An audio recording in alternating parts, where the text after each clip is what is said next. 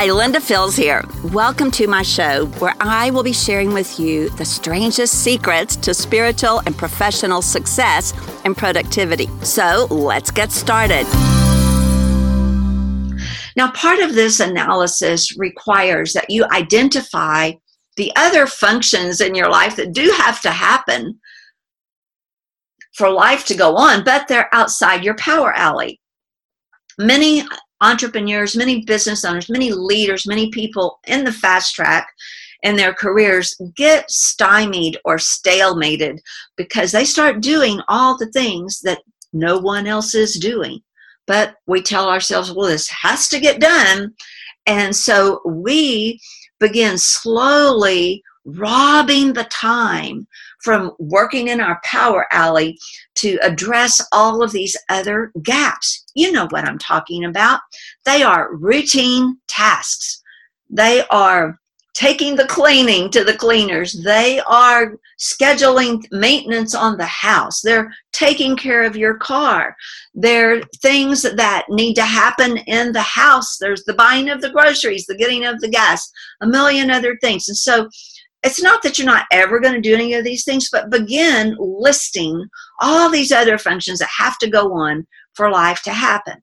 If you're not a handyman and it takes you a day to fix a faucet when you could have called a plumber and they'd be done in an hour, wouldn't it be worth paying them $50 rather than taking 8 hours of your time, which should be worth much more than $50 now or soon after, and taking that whole day away from working in your power alley to address something that you could have outsourced or subcontracted for $50. You see what we're doing? You've got to start valuing your time. And I'm going to be asking you to begin putting a dollar value on your time if you haven't thought about that. When you're at work or earning a living or performing a service where you get a check at the end of the day, well, you could certainly divide that up and say, okay, this is what I made per hour. You should include your preparation time and all the things that go into that. But many people don't value their time if they don't actually have a project paying them. And so they're still devaluing their own time by not honoring it. So I want you to begin to think of your time as having a price tag on it, because your time is worth more than you can possibly imagine, because your time is precious. Your time is your life. And with your time, there are things you can do that are part of your focus and your power alleys. So you getting this idea that you need to value your time and put a price tag on it and begin to see the hours of your day as income earning potential blocks. All right. Maybe you have some bookkeeping that needs to happen that you're spending a lot of time on and you need to hire a bookkeeper. Maybe you have some marketing, some social media, some things that could be outsourced. You need to be careful about what you outsource, but these are just possibilities. Administrative tasks are another huge category. So when you begin thinking about your power alley and all those things you love to do, whatever they are, those things that bring you results, and you're going to give some attention to those and figure out what they are more clearly than you might know right now, then part of this equation is saying, okay, well, what else is out there that's got to happen, but it's outside of my power alley? These are the extra things that are just soaking up my time so that I'm not able to focus the majority of my time in my power alley. Let me ask you to dream just a minute. What if you could spend 80 or 90% of your time in your power alley? Can you imagine what would happen? If you're a writer, how many books could you write if you could get focused and hammer those things out for 90% of your time? If you are an entrepreneur, what could happen if you outsourced all of the functions that are taking away from your time and you're out assessing new business sites and you're out building new businesses? What if you're an attorney and you outsource all of the administrative tasks and filings and some of the research, and you can focus on those clients that you know how to serve. You know how to bring it home so that they get the good answers they need and the justice they need, and you earn your top dollar. So you can apply this. Just take your life, take your job, that thing you love to do that you know brings results, and just dream. You're probably starting to salivate a little bit. Your heart rate's probably picking up. Just thinking about, wow, how good could it be? Now you see what happens. We dumb down. And I hate those words, dumb down. But we dumb down our expectations of ourselves when we begin to let all these other things encroach on our time. And when we start out with a new idea, we're all about it. And, we might take a lot of pride and ownership in it. And we may begin to tell ourselves, well, nobody else can do this like I can. Nobody else would know what needs to happen in the social media besides me. No one else would know XYZ. You see where I'm going with this. And guess what? That's not necessarily true. That can be a form of pride. It can be kind of a just taking our hands and just holding on, latching on to these new ideas and an inability to let things go so that others who are very gifted in social media or bookkeeping or something else could take on those functions. So realize that we need to not hold on to these ideas as though we're the only one who knows anything about them. When you start something, that's a very natural tendency because you're so excited about it, and maybe you've built something from the ground up. But you love your thing, whatever it is, you love your deal, and you want to flow in your power alley, and that's going to require that you take a magnifying glass to yourself and look at what you're doing and which ones are truly in your power alley and which ones need to be delegated, passed on, or perhaps taken off the list. That's a possibility as well. So you're going to identify all these things so you can make good, informed decisions about where things belong. Now, I think it is very helpful in this analysis for you to actually understand and know your style. There are many assessments available, and one that I like a lot is the extended DISC model. So I'm going to use that for purposes of our discussion. If you are a dominant take charge person, a direct person, you need to know that about yourself. And you probably do. You need to consider how that impacts your own flowing in your power alley, working in your power alley. Because if you are dominant and direct, it's probably harder for you to pass things on to someone else. You need to know that about yourself so that you can make the appropriate decisions and adjustments to be willing to delegate.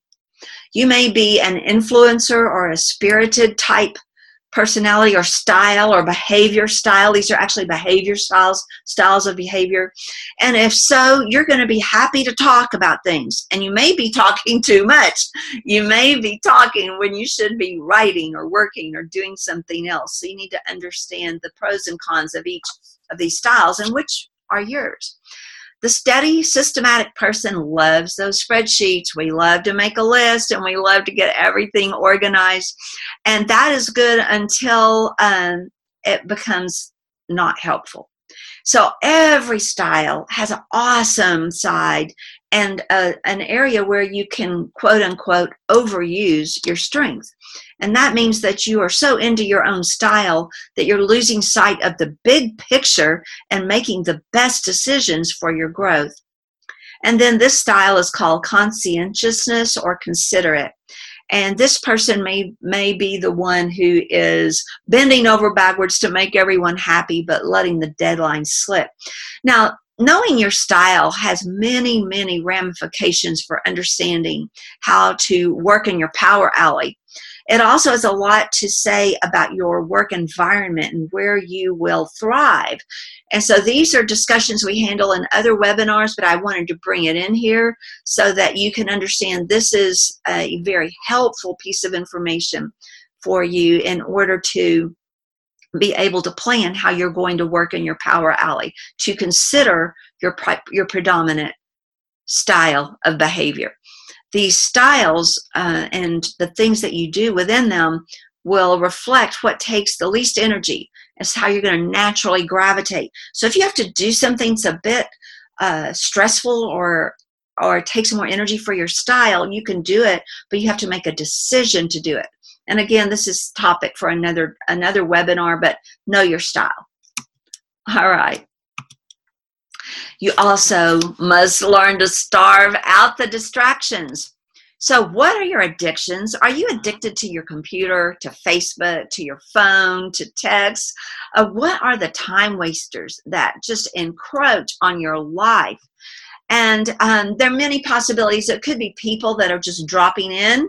It could be if you work in a public setting that your people love to stop by your office or by your table at the coffee shop if you office out of coffee shops. But it could be that there are people in your lives that are serving as distractions. And there are diplomatic ways to deal with all of these, but you've got to make a change if you're watching your time slip away. Remember, your time has a price tag on it. And if you're giving it away instead of charging for it, the lion's share of the time, you are probably not managing your power alley well. So understanding how to deal with people, and people will respect your boundaries, but they won't ever respect them if you don't honor them yourself. If they don't see that you honor your time, that you have a schedule, that you have an appointment. And so it's extremely important that you begin to look at the distractions that are competing for your time and find a way that you can literally starve them out of your life. Okay, I'm going to be pretty extreme on that. Maybe one of your distractions is just internet surfing without a goal. Have you ever gone to look something up on Google, and so you head that direction, and then, oh, this pops up, that pops up, something else interesting comes. Next thing you know, you're watching a movie, then you're making the popcorn, then you totally lost control of your whole day. And so internet surfing without a goal is a biggie these days. Email, phone, you can fill in the blank. So there are certainly plenty of distractions to take away your time, such that you find yourself at the end of the day not having accomplished any movement towards your goals, and distractions simply have to go. So first item is to find out what they are for you, and then this follow-up will be to figure out that plan to starve out those distractions. We live in a very distracted world, but we know now if we're going to succeed, we must be relentless about our focus. And so focus is where we're going, not the direction of distractions, okay?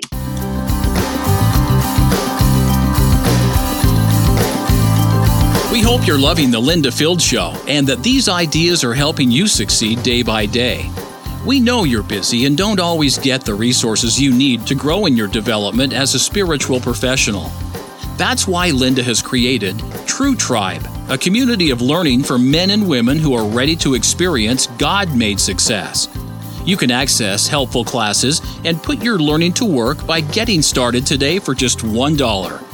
Come on over to truetribe.org/join and get what's waiting for you inside True Tribe. See you over at truetribe.org/join.